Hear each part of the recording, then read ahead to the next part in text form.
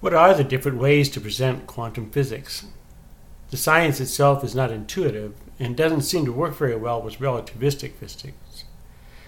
Granted, relativity discusses macro reality in big time and space, while quantum physics describes very small waves and functions of matter, but you'd think they would work together, wouldn't you?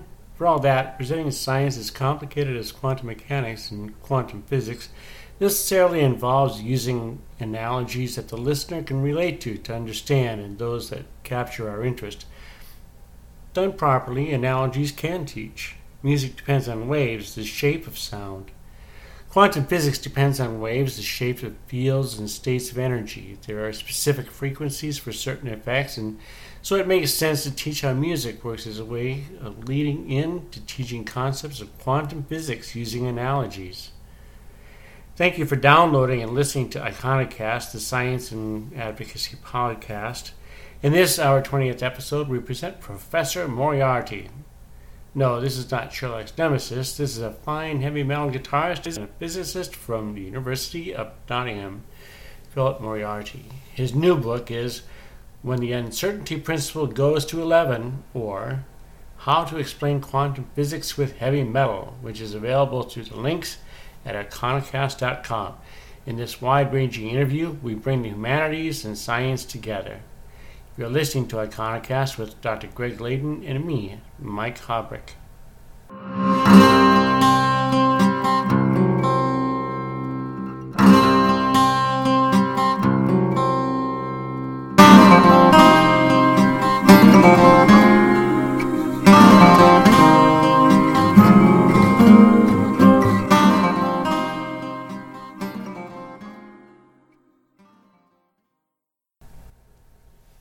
I think that every year and a half or 2 years or so, there's a book that does come out that makes an attempt to use some kind of normal human communication to explain what is a very difficult concept, I think, to most people, quantum mechanics. And I think I read them all. I have to say that I think your approach worked better than the other ones. And I think part of that has to do with the fact that you get to a certain point where it's really actually difficult to understand. And instead of saying, it's simple, take these rubber bands that I have in my brain, and you say, well, this is the hard part, so here's what we're going to do. It's going to be hard.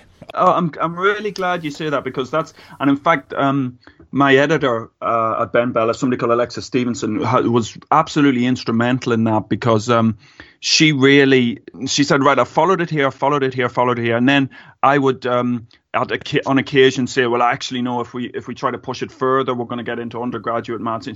And she'd say, no, I want you to try and bring this further. And she'd challenge me to try and explain it in non-mathematical language. So I'm delighted to hear you say that, Greg, because that's exactly what we were trying to aim for, to not pull punches. Of course, at some level, you've got to pull punches. And the real difficulty with quantum is that, you can stack analogy upon analogy upon analogy. But ultimately, right at the core of quantum mechanics is something called the wave function, which is something that is not, we can't observe it in an experiment. It's not an experimental observable, to use the technical quantum mechanical language, which means it's purely mathematical. And then you're trying to, have analogies for that. And that makes it difficult. It's, I think I quote, there's a colleague of mine, erstwhile colleague of mine, a guy called Peter Coles, astronomer. I think the saying comes from him, or the statement comes from him, about teaching physics being sort of ever decreasing circles of deception. And, that's the key thing. You never get the perfect analogy, you never get the perfect metaphor, and in some way, every analogy and every metaphor is misleading to some extent. But yeah, I agree with the book. It's great that you say that, because that's exactly what we're trying for, not to pull too many punches. Yeah, that's a big interest of mine. I used to teach on a staff of a lot of people teaching a behavioral biology course at Harvard, and the lead guy was Irv DeVore, who died just a year and a half ago. But he would start off, he of course, he's a Harvard professor teaching to all these Harvard students, and he would kind of joke with them by explaining, using the biblical reference, he'd say he's essentially casting false pearls before real swine. As they would be growing up to hold their hands on the levers of power, that this is important. But I always try to avoid, this is something I did not take from him. I prefer to not have the pearls be false, and to use and to not tell white lies in the service of a greater truth until you actually never do it. And when you do have to do it, you make it clear that's what you're doing, because it turns out that you might get a certain point across, but along the way you've I think a good analogy in physics to me is using water to. I think you may mention this, but using water systems to explain electricity. That speed and pressure and how thick the pipe is and all that is good for the beginning of understanding Ohm's law. But pretty soon you've got a radio, and the sprinkler and the radio are really different. Absolutely. No, that's exactly it. But on the other hand, I don't think it's deliberate lying. I think it's a struggle to try and get those metaphors to connect, and obviously it's physics rather than maths, and that's sometimes not recognized on the sort of, again, on the more theoretical end, that there is a difference between physics and maths. But I think the issue is, it's when you talk about lying, I think the majority of communicators are doing their best to put it across, but they want to connect with as wide an audience as possible, so they will cut corners a little bit. But I think most, for example, Brian Cox really got it in the neck a few years back when he was talking about the Pauli exclusion principle. Now, I'm not going to go into the Pauli exclusion principle, but it's absolutely central to the arrangement of the elements and the periodic table. And if we didn't have the Pauli exclusion principle, we wouldn't have the universe we've got. But it's fundamentally quantum statistics. That's really what the Pauli exclusion principle is about. And Brian got a lot of flack from other physicists saying, well, because he did this BBC program, which was like an audience with, so it was full of celebrities. And, he's obviously not going to go into the details of Hilbert space and, the Schrödinger equation and second order differential equations, etc., partial differential equations for that matter. He's not going to go into that. So he's got to try and find analogies. And a lot of that was couched by the more scathing of those who criticized Brian as being, well, he's lying to the public. But he wasn't. He was trying to pitch it at the right level. And it's just sometimes really difficult to do that. And I think for any aspect of physics, getting the right analogy is exceptionally difficult. And analogies themselves are tricky. That's another interest of mine. I've written a fair amount about this. An analogy that is going to have an imperfection. And if it doesn't have any imperfections, it is no longer an analogy. Of course, yeah. That's a great way of putting it, yeah. It's the real thing. But some ways in which you adjust the description to analogize rather than to simply describe, each one of those has an audience that it will piss off, a different audience that will piss off. And they'll find, you can't say this because that's really not true. And, so that makes it also difficult to do. Yeah, no, we're well used to that. So, sort of catalyst or impetus or whatever for the book was this 60 Symbols channel that a number of us in Nottingham do with a guy called Brady Harron. So when you scroll down through the YouTube comments, that's where every single analogy is picked over. And as you say, there's communities who go, well, this shouldn't say this, shouldn't say that. Shouldn't. If you took every single community, you'd end up just being frightened to say anything, right, really, if you took them on board. You would just be using a mathematical formula to describe something. Well, it's very interesting you say that. So Brady and I butted heads about this quite a bit in the early days. It's actually been going nearly 10 years now, 60 Symbols. But he's right. He's saying as soon as you bring in maths, for an audience that's not familiar with the maths, and, every physicist immediately wants to reach for the pen and start writing down an equation. The problem is, if the audience doesn't know the maths, then, as Brady put it, it's like trying to talk about the beauty of Shakespeare to somebody who doesn't have English as a first language, or indeed doesn't understand English. And yet you're quoting chunks of Shakespeare to them and expecting them to grasp it when they don't have the knowledge of the language. And maths is a language. So, but coming back to the analogy thing, really, and indeed coming back to the sort of water and electricity thing. So one thing we do a lot in first year in undergraduate physics courses, and I think this is pretty, global, is that you can draw these really nice analogies between electrical systems and mechanical systems. Now, in terms of resistors and capacitors and inductors, and you can draw, in terms of parallels with friction and inertia, etc., and in terms of inductance, etc. So, and Feynman spent a lot of time talking about this. And indeed, back in the early days, before we had digital computers, you'd set up analog circuits to model mechanical systems. Now, does that mean resistance is exactly the same as, friction? Of course not. But what's interesting is that the maths is exactly the same. The form of the differential equation is exactly the same. And that's where the beauty and the elegance comes from. But again, if you're speaking to an audience that doesn't have that mathematical background, then it's very difficult to get that beauty and elegance across, I would say. Well, it's also another thing that always intrigued me. I think it was most interesting is to what degree is a certain phenomenon or reality in physics, if something may be best described and perfectly described by math, and it might be anything that isn't math is difficult, is not exactly right. And to what degree does that mean that the thing you're looking at actually is that math? I mean, you mentioned the difference between physics and math. What is the difference between? Is it the case that at the quantum level, that physics and math are basically the same exact thing, and as you get to larger scales, they diverge? What a brilliant question. So I would say the phrase here is the map is not the territory. And too many physicists, I think, particularly mathematical and theoretical physicists, make that assumption that actually that the math is the underlying reality. Quantum mechanics, for example. The issue of quantum mechanics is that currently there's probably of order 25 different interpretations. 20 to 25 different interpretations of quantum mechanics out there. You've got the standard Copenhagen interpretation. That's really the one that's, taught to undergraduates. But then, there's many worlds. There's sort of quantum Bayesian statistics. There's, wide range of different interpretations. And importantly, experiment and empirical measurements can't distinguish between any of those. So it's a whole range of different interpretations. Now, to say that the maths is the reality when we've got 25 different interpretations, that doesn't seem to me to be a particularly helpful way or a helpful mindset to have. I think the maths is a framework for understanding what's going on and a framework for modeling what's going on. Is it the actual reality? I'm a dyed-in-the-wool experimentalist, so I'll say no. Another issue with that is, do you discover maths or do you invent maths? So there's something called the Mandelbrot. Have you heard of the Mandelbrot set? Yeah. Right.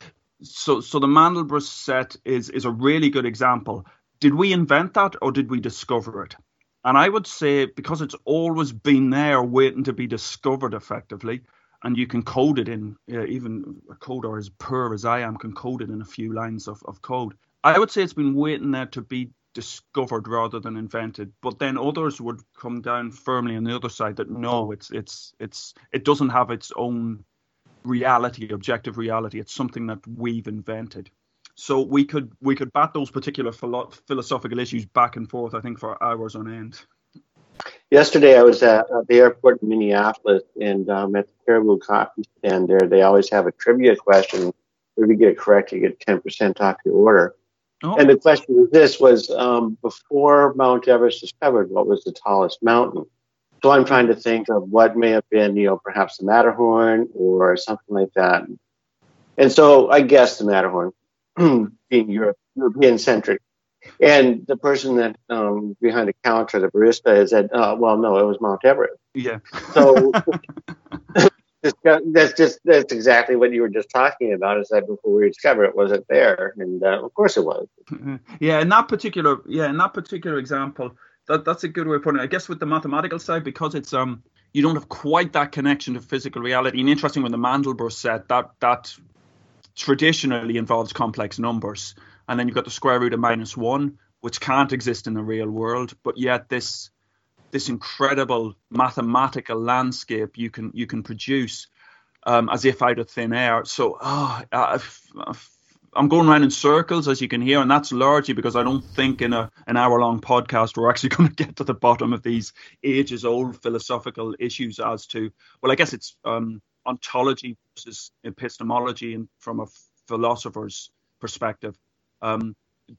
Does quantum mechanics tell us about what's objectively out there, or does it tell us about our information on what's out there? Well, okay, I want to jump right to something then that I was kind of saving till the end, but you talk about the value of the arts and humanities as not being something that's distinctly different than the physical sciences.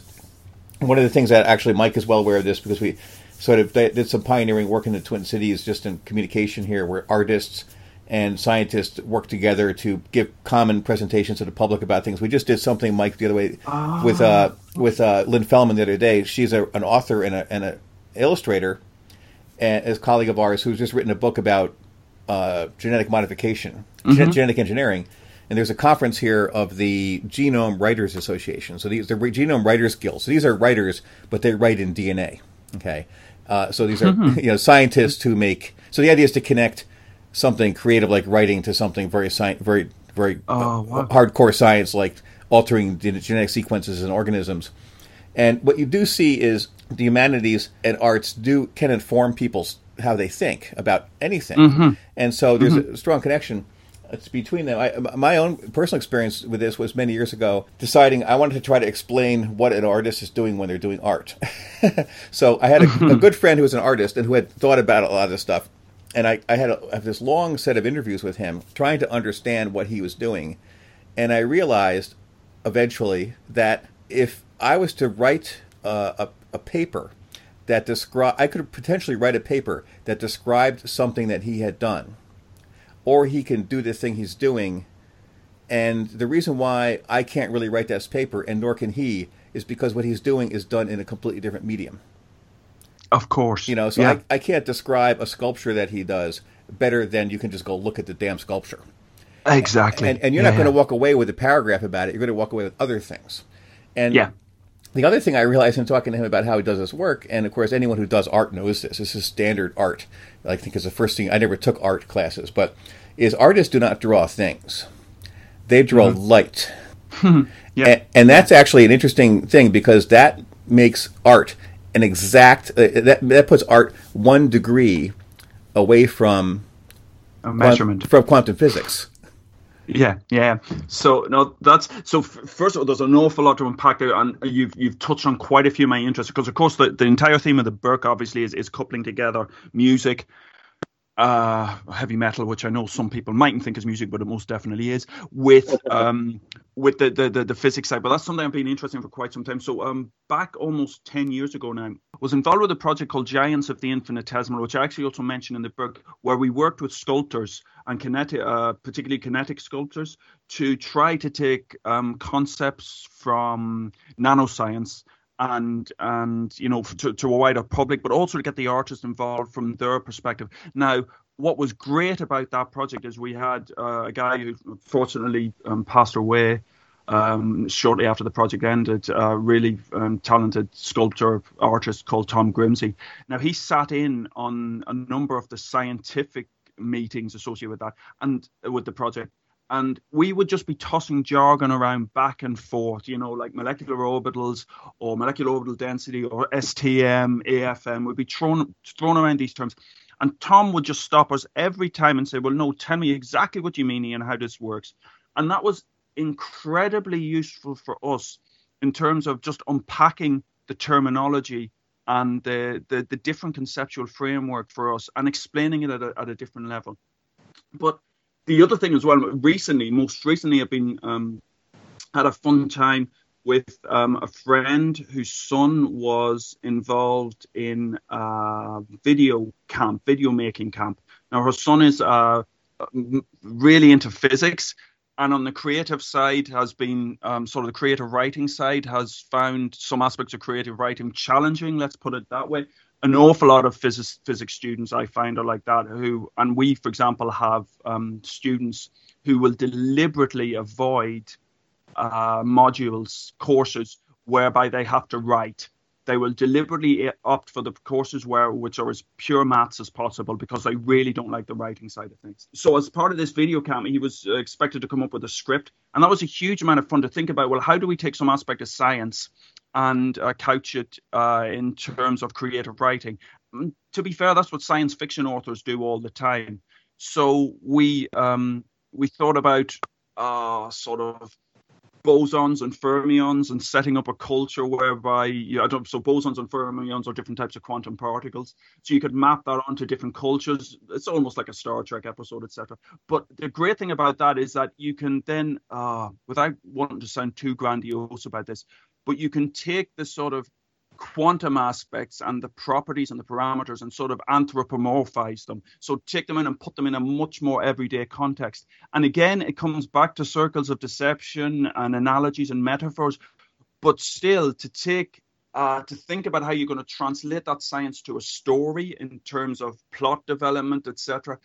I think we don't do that enough.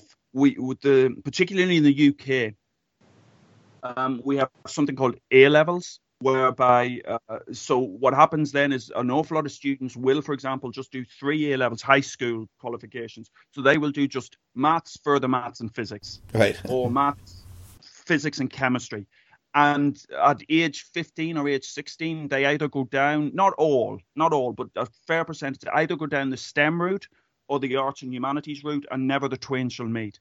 And that's really, it's a problem both for STEM and for the arts and humanities, because as you say, Greg, you can get so much more. The arts and humanities can inform the science, and the science can inform the arts and humanities. And it just frustrates me a lot that there is this culture whereby there's this deep divide between those two aspects of how we see the world.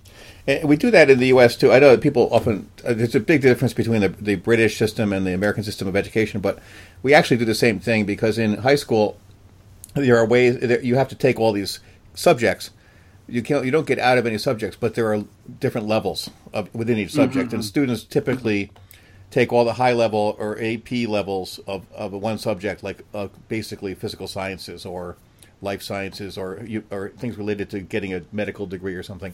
And then in college, it's the same. You have to take every topic, but this is what I used to teach quite often, is the version of biology for the people who are not going to be a biologist, and they're going to be in humanities or arts, and it's so you get that. Maybe the American students get a little bit more breadth and a little bit less depth. I think they do. A little bit less depth. I think they do. But there's still a lot of focus that happens anyway. Sure, but at least they get it. So in the UK, for example, we don't have the major minor system, for example. So I'll just speak about Nottingham, but Nottingham's fairly typical of other UK universities. They do physics. That's it. There's no... what I'd really like to see is a little bit of philosophy in there. We do introduce communication skills and transferable skills, and we spend a lot of time trying to get those across. But in terms of them, they have the opportunity to have optional modules outside of the school. So they could conceivably do something in classics or architecture or law or whatever. Quite a few don't. And that's because of the sort of secondary school, high school system they come up through really focuses them. Yeah, there's something else too. I think that since we're complaining about the educational system, that I think happens, and it happens in the U.S., and I guess I've even been part of encouraging this, is at the PhD level. Now, in many PhD programs in the U.S., you can get your PhD by completing instead of writing a thesis, you complete 5 or 6 and get published, peer-reviewed papers in your specialized area. And I realize, as I've been interacting with younger academics, I see this a lot, where right now, for example, we have a big problem where in academia, as you know, where open source publishing is a good thing, in my view, but it also opened up the door for predatory publishers. Absolutely. And there's a certain amount of people that you hear, like, there's 40,000 papers that have made up authors or something a year, but there's like 55 million papers written a year. So, but the point is, absolutely, that there's a problem there. But to me, as somebody who was schooled in the old way, I wrote a thesis. I can't believe that a scholar at the PhD level would ever look at one of those papers and not know it was a fake paper. Because one of the things you learn, to me, that's part of scholarship, is learning what literature really is and how to evaluate it. And I think if students, you learn that when you write your thesis, because you get your first chapter sent back to you. Again, you left this out. You didn't include this. This guy's full of shit. How could you include this? And you get that again and again. How is it that? And I think that if you write 5 papers on the on what happens when you do a certain technique to study a certain half of a molecule in a muscle tissue, you're not going to get the scholarship side of it that easily. Yeah. Greg, you've opened up a huge Pandora's box there. I could spend the next 4 or 5 hours just teasing through some of those. So am I allowed to swear a little bit? Yes. Or expletives? Right. So have you come across this wonderful spoof paper called Take Me Off Your Fucking Mailing List? Have you seen that? No. Right. So I have.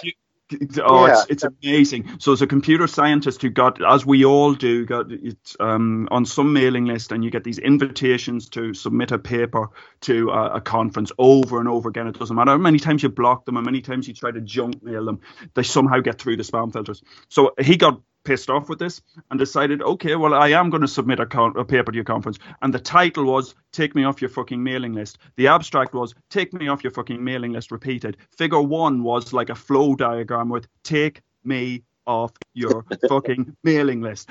So it was incredible. And that's all is in the paper. And of course, the punchline, you know what the punchline's going to be. It was accepted for the conference. So when he submitted it. I remember that paper now. I think it's actually "Get Me Off Your Mailing List." Oh, yeah. Indeed. So in terms of the predatory aspects, I agree. Have you come across something called PubPeer? So it's a website whereby any paper with a DOI it's a website whereby any paper with a digital object identifier DOI, you can upload and prompt discussion, start discussion on those papers. Now, I think that's a great thing. So it's post-public. The PubPeer is post-publication peer review. I think that's great because it gets us beyond this point whereby, the idea is once you get your paper past, the 2 or 3 referees and the editor and it's published. Unfortunately, it's often seen that that's sort of the end of the scientific process when that should be the start. That's really where the discussion should start. And PubPeer gets us beyond that and other sites like PubPeer. So the issue, I think, however, is that we are locked into a system whereby when you talk about open access, I agree, and we should, in the group, we try to target open access as much as possible. And we should get away from this nonsensical reliance on things like impact factor and H factor.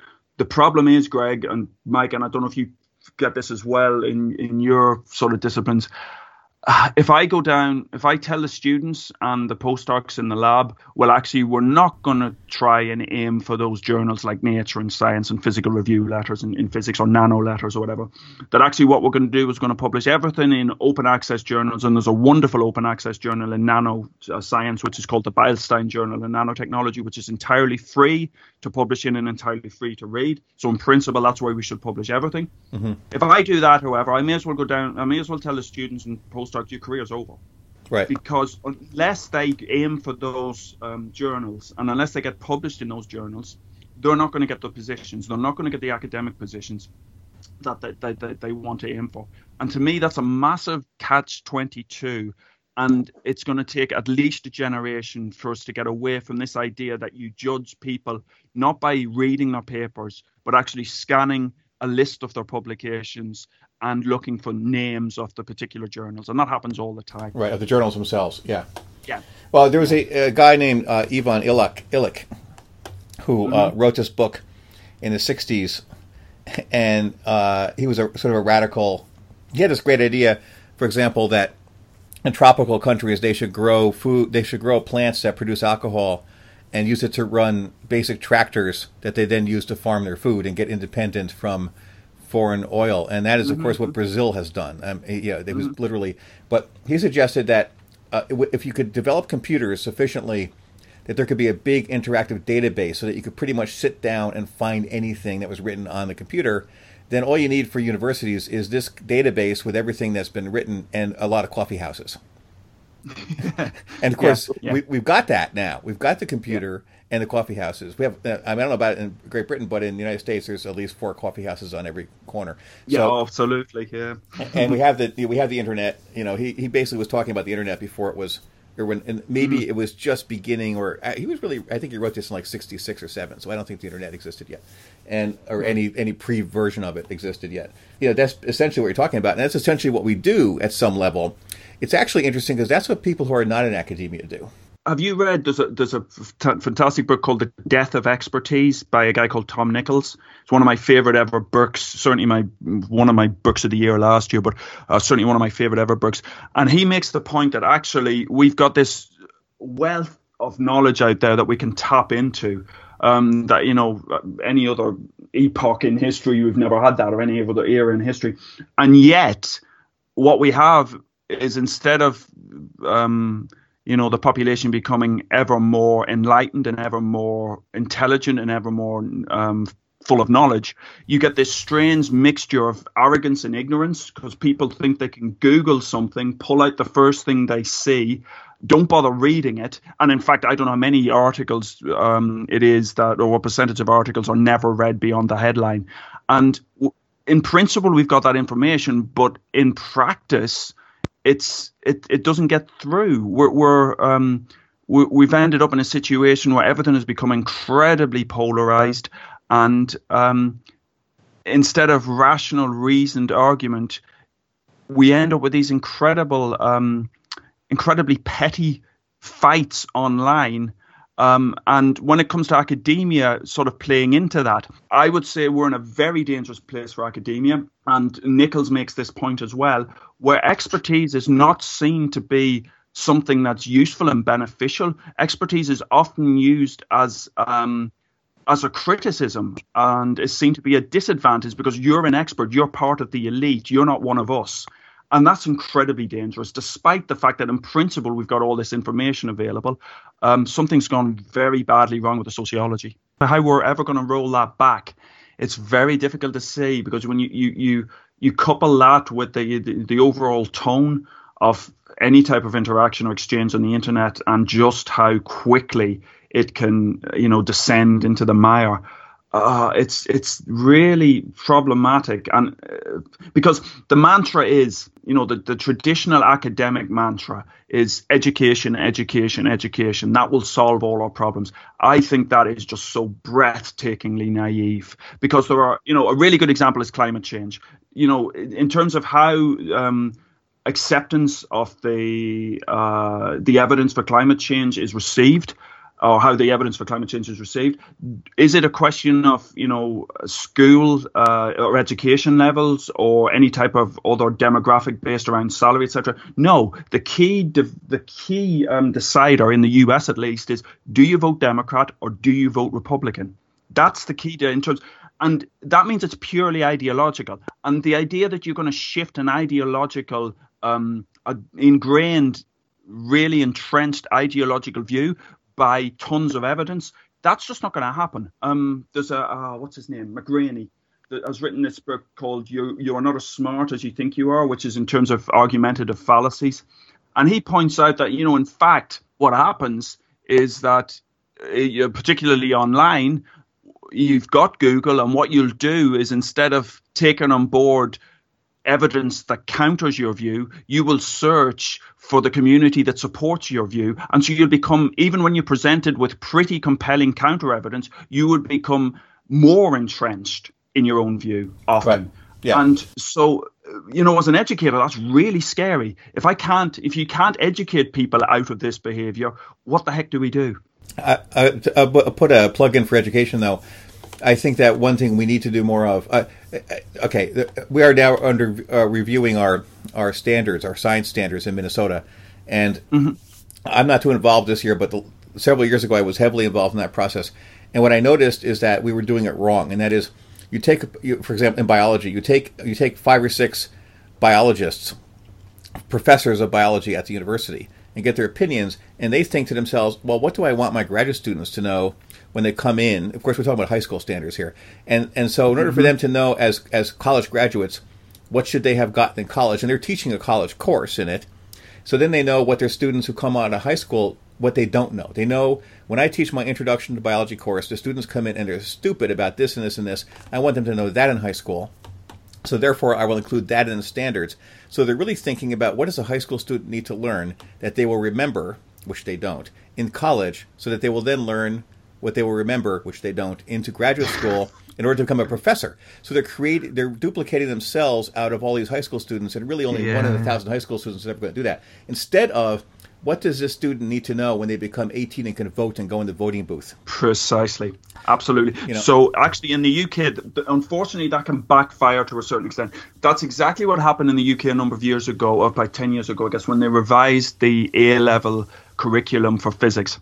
And what they said is, well, we don't just want to produce students here who are going to go into a university degree and to do a university physics degree. We want, exactly as you say, Greg, we want this to be more about sort of well-informed citizens who have got some understanding of physics.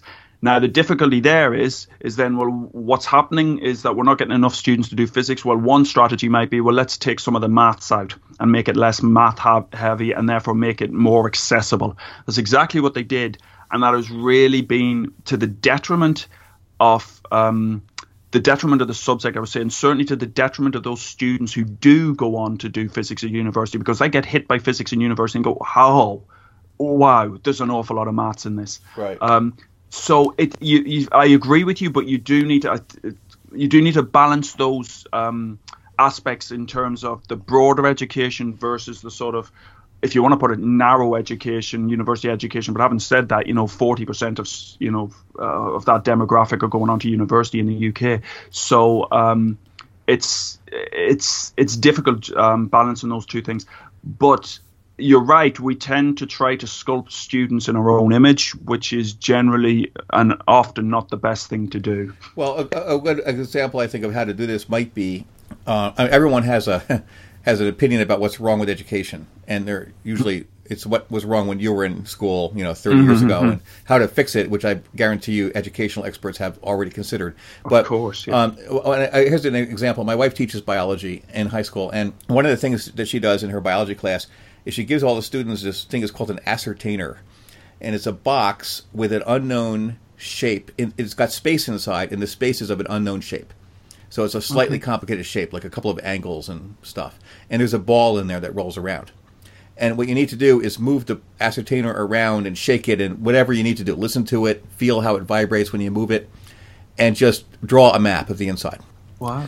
And this is a process of inference based upon you don't even know what you're supposed to do yet. You have to pick it up and figure out what kind of evidence can you get. Okay, so and sort of this is what science is. This is we don't know what this is. We got to draw a map of it. So how do you do it, and what do you learn? And I think that has to be, instead of like one exercise in one lab, it should be that kind of thing, like how it works. This should be the norm. Well, it should be more, at least just more of it anyway. Just more than, and that requires taking out those. If you could just say, we don't need students to know, like you said, you can't take the math out of physics early because that is a shock, and then you lose your math-oriented people maybe. So don't do that. But maybe there's some category of something you could just skip that people absolutely. Can learn later. Do we really need the 15th problem on inclined planes and friction? I agree entirely. And what you're talking about is sort of, so actually Brady and I did a video about this I don't know, like 4 or 5 months ago, back in May, I think, something like that, which is this idea of the scientific method. And the way I put it in that video is capital T, capital S, capital M, which is a bit of a misnomer because, you take, in your community, in your biology community, you will do things very differently to what will happen in condensed matter physics. And indeed, within the discipline of physics, how an astronomer or how a particle physicist does science will differ from how, a condensed matter or a nanoscientist, condensed matter physicist or nanoscientist will do science. There is this idea, particularly among high school students, that science is also objective, and really what you do is you do the experiment, you come up with your hypothesis, you do your experiment, and you prove one way or the other whether your hypothesis is correct. So there's a guy called Carlo Rovelli, wrote a wonderful book, was written a number of wonderful popular physics books, but there's a great article, interview with him in, I think, The Edge, which has got the title of "Science is Not About Certainty," and he makes the point, and it's a very good one, that it's an oxymoron in many ways to say, or just improper to say that science proves anything really, because it's, as you say, it's a process of inference and induction. And it's not a question of deductive mathematical proof and drawing a line under this, and this is saying exactly where it is.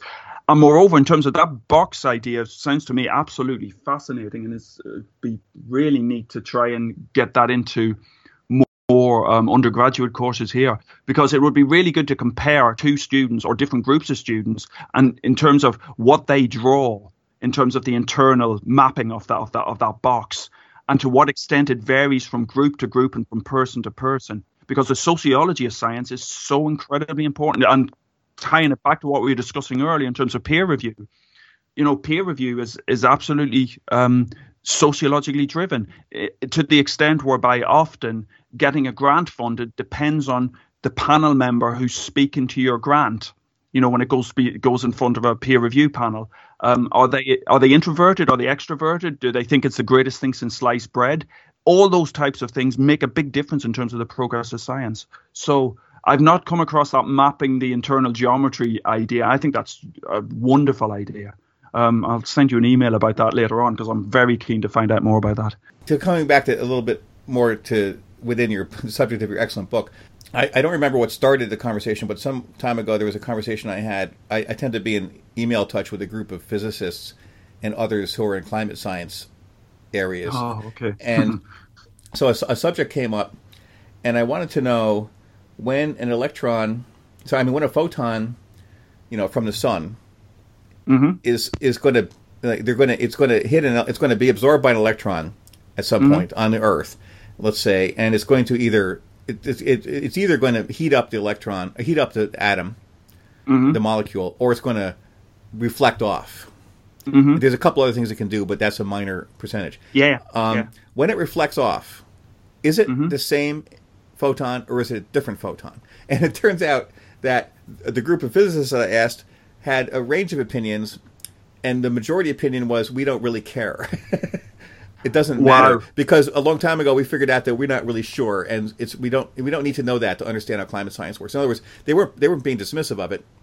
They were just saying it acts just like it bounces off, but it might not be the same photon. Absolutely, yeah. So I would say it's not quite the same photon. It's a question of a scattering problem. So I don't know if that was the majority opinion, but I would say it's not the same photon. So because it's a question, then you get into the whole.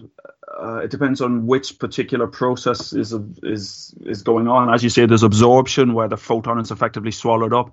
And then you could have you excite the molecule and the molecule de-excites, releases a photon. That's clearly not the same photon. But even at the level of, as you say, scattering, reflection, that in that sense, you really have to bring into the idea these virtual excitations, etc. And it gets very, very complicated. And indeed, Feynman, who's usually an incredibly good communicator of science, and, every physicist is contractually obliged, it's written into our, contracts that we have to mention Feynman every time we do anything involved with public engagement, including podcasts.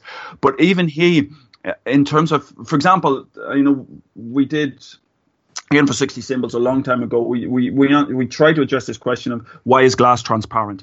At one level, it's relatively straightforward. Glass is transparent because if you have photons that don't have sufficient energy to excite the electrons within the glass, then they will make it through the substance and won't be absorbed, won't be eaten up. Now that's well and good, and that allows you to express why photons can pass through and why you can see through it. But obviously there has to be some interaction, because if there wasn't some interaction, we wouldn't have refraction. So clearly the photons are interacting with the lattice, and then it becomes with the glass. Then it becomes really interesting as to what the heck is going on. And Feynman spends a bit of time in one of his lectures of physics talking about this. And, it's confusing and it's tricky, because it's a question of, that for one thing, do you use a wave picture or do you use a particle picture? Because you can explain it from both angles. And then you're back into the perennial quandary with quantum mechanics in terms of we can see how this works, and perhaps from a wave-like perspective, it makes sense. But then when we think of this in terms of individual photons, it becomes a lot more complicated and a lot more tricky. And so that's a really interesting question that you asked of that group. And I must admit, I would sort of be of the same opinion that in many cases it just doesn't matter. But that to me then seems a bit along the lines of the classic shut up and calculate approach to quantum mechanics. And we've done an awful lot of that. And I can understand why, as somebody who teaches very basic quantum mechanics in first year, I can understand why we say that, and why it's again attributed to Feynman, but actually that shut up and calculate is most likely comes from a guy called Merman. so don't believe everything you find on the web. The difficulty is if we go down, if we start to get into the philosophical aspects as to what the heck this actually means, students would just, they'd go round in circles. It would, whether they'd get the mathematical tools they need to actually do the subject, I don't think they would. So we focus very much on, well, don't worry too much about what this actually all means. Here's the math. The math works. Go ahead and do it. The problem is that type of thinking then gets ingrained, and we miss the bigger questions. Right. Does this somehow parallel to or very close? I mean, this particular cul-de-sac might not have anything really interesting in it, but what does this relate to how LED lights work? To come back to, so with glass or any solid, so with glass is obviously an insulator, which means that it's got to get electricity through it and get electrons flow through it, you have to provide a lot of energy, so they get across a big gap in the energy levels. For things like semiconductors, then that energy gap, and silicon's a really great example, of course, that energy gap between the filled electron levels and the empty electron levels is smaller, which means that what you can do is via electrons, or indeed by putting photons in, you can excite the electrons from the filled orbitals up until the empty orbitals. When they relax down, then you get a photon out. And that's basically how LEDs work. It's that the manipulation of what's called the band gap. So it's the energy difference between the filled electron orbitals and the empty electron orbitals. Now we could spend I can tease back through and go all the way back to hydrogen atom and building up where those states come from, but that might be the basis of another hour. I don't know if you really want that. It's a difficult one to explain just sort of a soundbite, but it's all to do with in any solid you have filled electron levels, you have empty electron levels. Like in an atom, you obviously have these discrete orbitals, and the electrons. We have this little model of the solar system, which again, in terms of circles of deception, is definitely not how things work, but it's a good mental model to have in many cases, whereby you can excite an electron from one orbital to another. In a solid, we have the same, except instead of having those very discrete energy levels, which is just one energy level or no other, we have bands of energy levels, and then you can get transitions from one band to another. So could you please explain a little bit about where you got the idea for bringing music, and in specific genre of music, the metal type of music, to explain concepts of quantum physics? Absolutely. Thank you for that question, Mike. Yeah, that's good. So I've been teaching physics now been lecturing for 21 years, actually. And what always fills my heart with great joy is the start of every new year, academic year, is to see the students file in. And you'll see a fair proportion of Metallica, Slayer, Led Zeppelin, Thin Lizzy, Black Sabbath t-shirts coming in. I think if you had a Venn diagram of physicists and metal fans, the overlap in that Venn diagram would be quite large. So there was clearly a resonance there in terms of metal music and those interested in physics. But broader than that, metal is music. What's music? Well, it's all about sound waves. It's all about producing waves and how those waves interact and interfere and the various different resonances you can have. But by the same token, what's quantum mechanics? Well, fundamentally, quantum mechanics is a theory of waves. Now, we don't quite know, or don't quite yet have nailed down exactly what those waves are all about. But certainly, what we do know is that with quantum, what's exceptionally important to understand how matter behaves is you have to imbue matter with wave-like characteristics. It doesn't mean it is a wave, but you have to accept that it's got wave-like characteristics. So the links between quantum, a theory of waves, and music, which is all about sound waves, are pretty close. Metal takes it to the next level, if you will. It dials the volume all the way up to 11 and beyond, because in terms of how you play guitar, how you drum, even the crowd dynamics are very interesting in metal. There are so many parallels with aspects of quantum physics that it would be a shame not to bring them out. So that's what the book is all about. And why do you want everything louder than everything else? That, I think, actually, I was listening. Wow, I was listening to Deep Purple's "Made in Japan," which is, I think, where that comes from.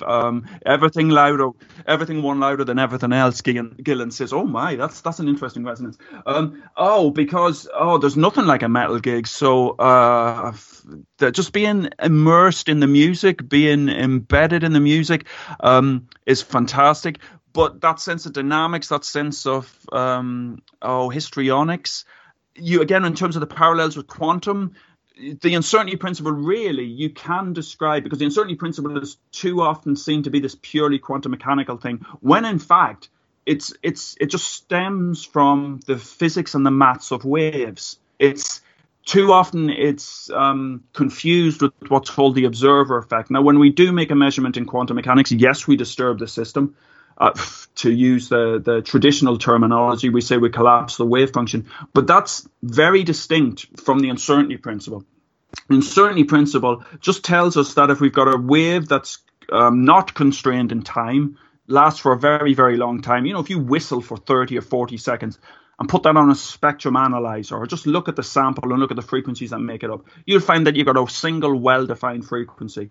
If, however, you just have a very short whistle, or indeed you clap your hands, something that's very time limited, you'll find when you do the maths, and the maths are, I'm not saying that they're the easiest, but they're not certainly the trickiest. The maths will tell you that something that lasts only for a short duration is associated with a broad band of frequencies.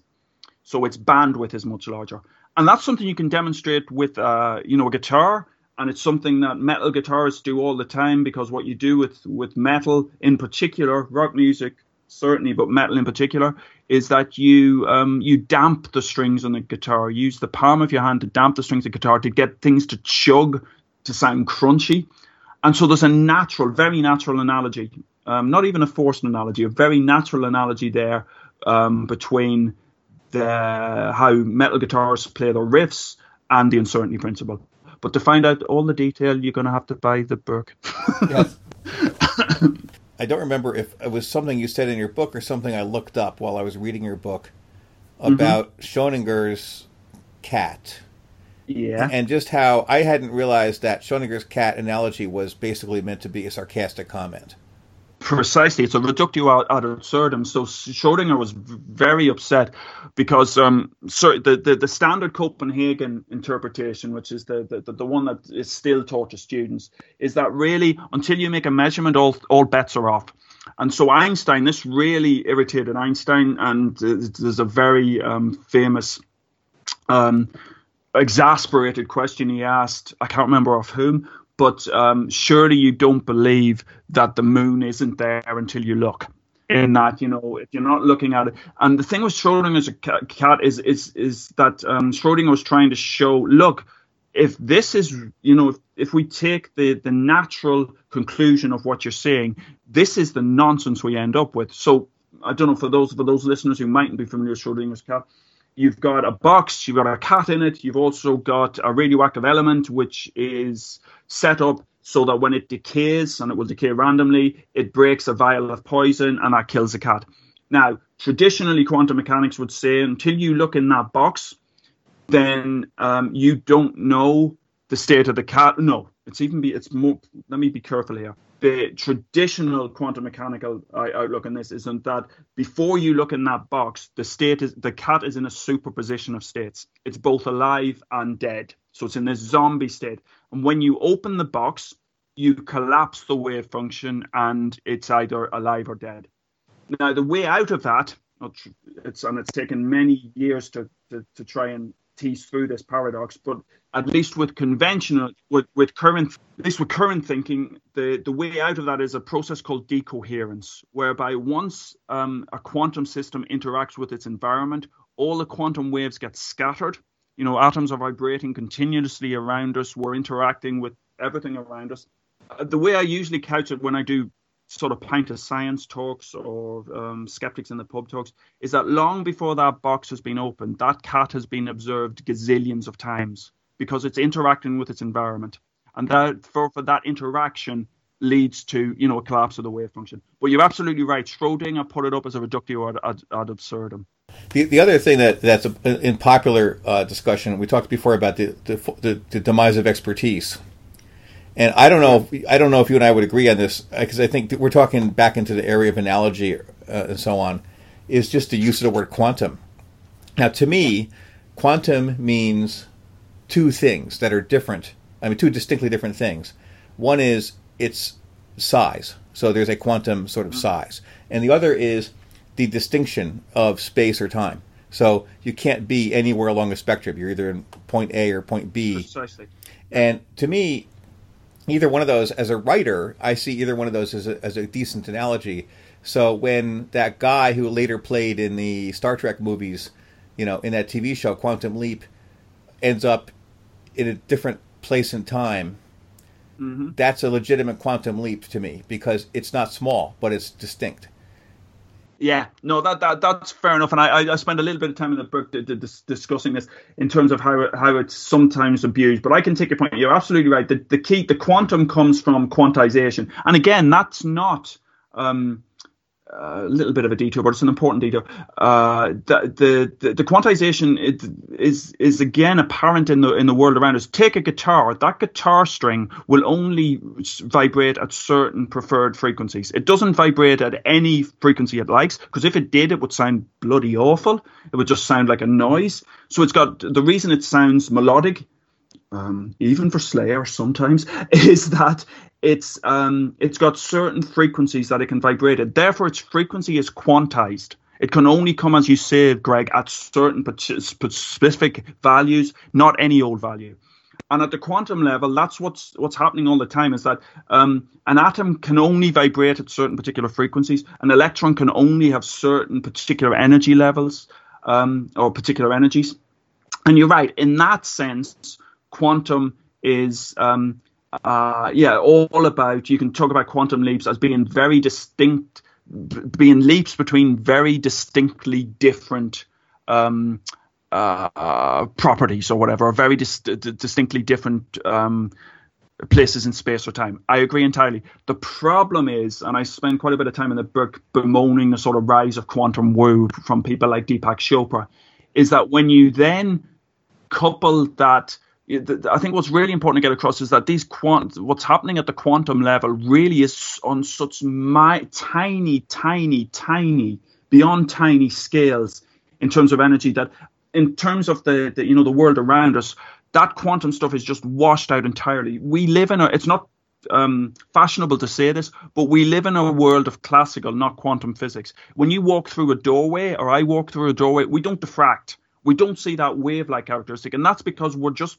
plainly too damn big, and all the quantumness is washed out. Now, my concerns and qualms, and I don't want to get too precious about this, my concerns and qualms, particularly with people like Chopra and others like him, is that they take the quantum idea and the quantum leap idea and just take that completely out of context and assume that it applies to the big bad world around us.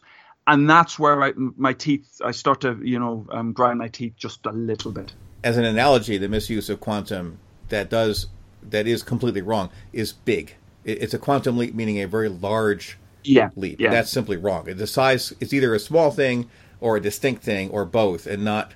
It can't be a large change. That's it. Because once we scale up large, to objects that are not even human sized. Once we get to relatively large molecules and viruses and etc., we're washing out the quantum. Now, you can do heroic experiments where you isolate those large objects from their environment, and there really have been heroic experiments along these lines, and then you can see the quantum properties, but you really have to work hard to decouple them from the environment, because as soon as they're interacting with gas molecules or interacting in a solid, that the quantumness, if we want to put it like that, leaks out. And that's why we have this transition to the world, to losing the wave-like nature that's right at the nanoscopic level, and it's why it's not in the world around us. In order to actually understand how a lot of our technology works, back in the old days, you had to know about steam, and then later you had to know about some basic like inductance. That's how radios work.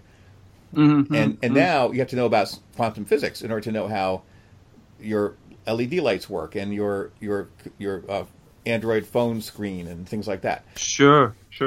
Yeah, that's a quantum leap, by the way. Yeah, no, it's. We could spend another couple of hours discussing this in terms of the relationship between sort of basic scientific knowledge and applying that knowledge, because certainly when it comes, you mentioned steam, when it comes to thermodynamics, now the applications came before the understanding. Now, that's something that scientists don't like to admit too often, because they'll claim that, well, we need funding to do this because we need to look at this basic scientific principles before we can develop the applications.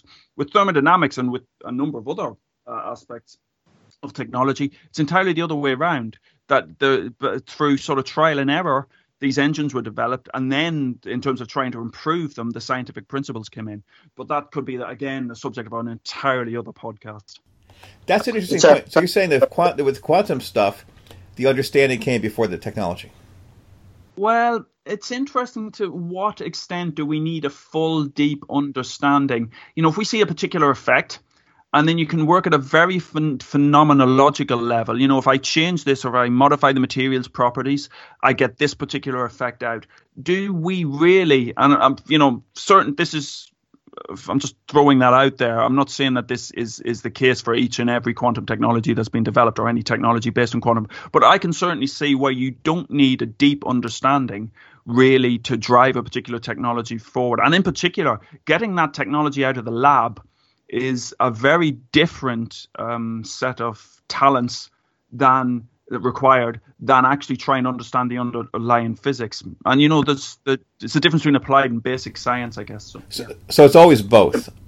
People's History of Science by Clifford Connor that develops that really well, and it's a really interesting book. But it does talk about how guilds and crafts people over the centuries, going back to Polynesian sailors, developed a lot of the concepts that we have. They just didn't formalize it in the British society form until it became an academic structure that we call science, that this was something that was important, where laws were formulated on technology that had already been used for centuries.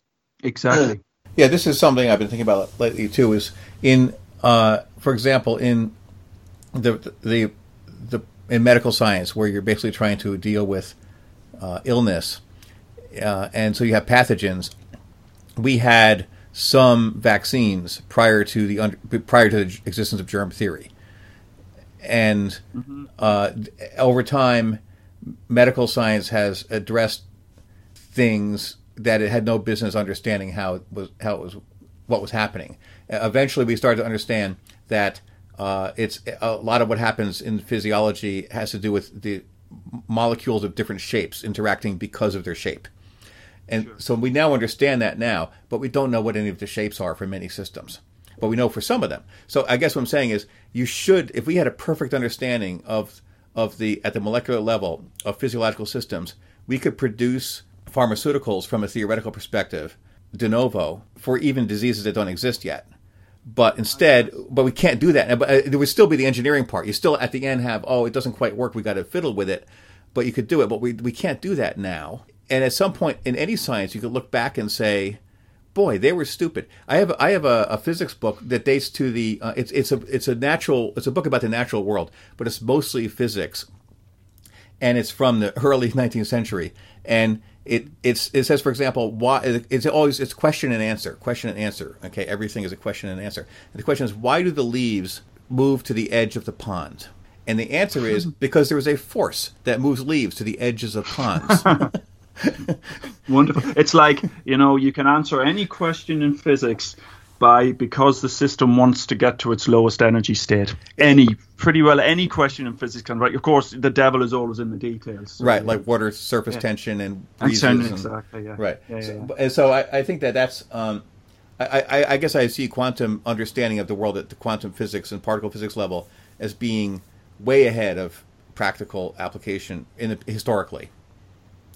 So in terms of development of the transistor, for example, and Bell Labs' development of that transistor, to what extent was that directly informed, and did they really need the most recent developments and the most recent papers in quantum mechanics, or was it much more of an engineering problem and a material science problem? Those are very much moot points. Yeah.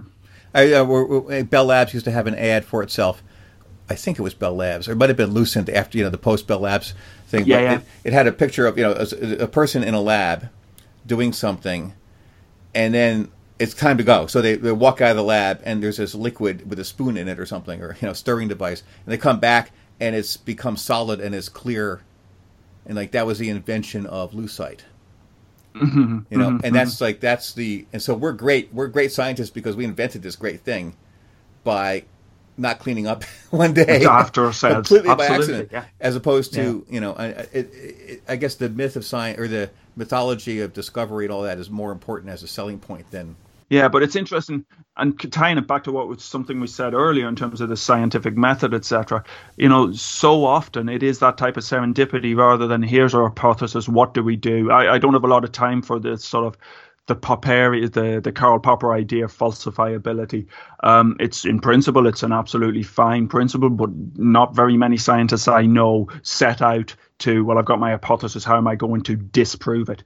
That's not how we work. And serendipity along the lines of, as you say, with Lucent, that's just, riven into the fabric of physics time and time again, and science time and again. So, as Asimov had written one time, he said, most scientific discoveries are not accompanied by a eureka moment, but more of a, wow, that's odd. Yeah, precisely, exactly, yeah. Well, that's how in the field, meaning on the internet, you can identify people who are science cheerleaders but not scientists because they mention the scientific method now and then. Yeah. And by the way, if you look at textbooks, high school textbooks, they always have the scientific method near the beginning. But if it's a physical science textbook, it will have a different scientific method than a biological science textbook. That's exactly it. People should obviously read your book, and we'll have a link to it. And I really do think it's the most current way of explaining all this, and also I think of the books that are out there, the best one that I've seen.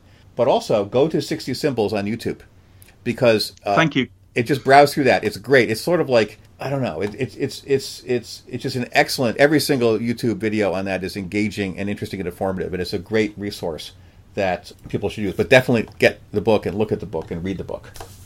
Thank you, Greg. And also look at the links that you have, and so you can see Stryper's pants in color to get that. Right. and also, you do not have to be a metal fan to enjoy this book, by the way.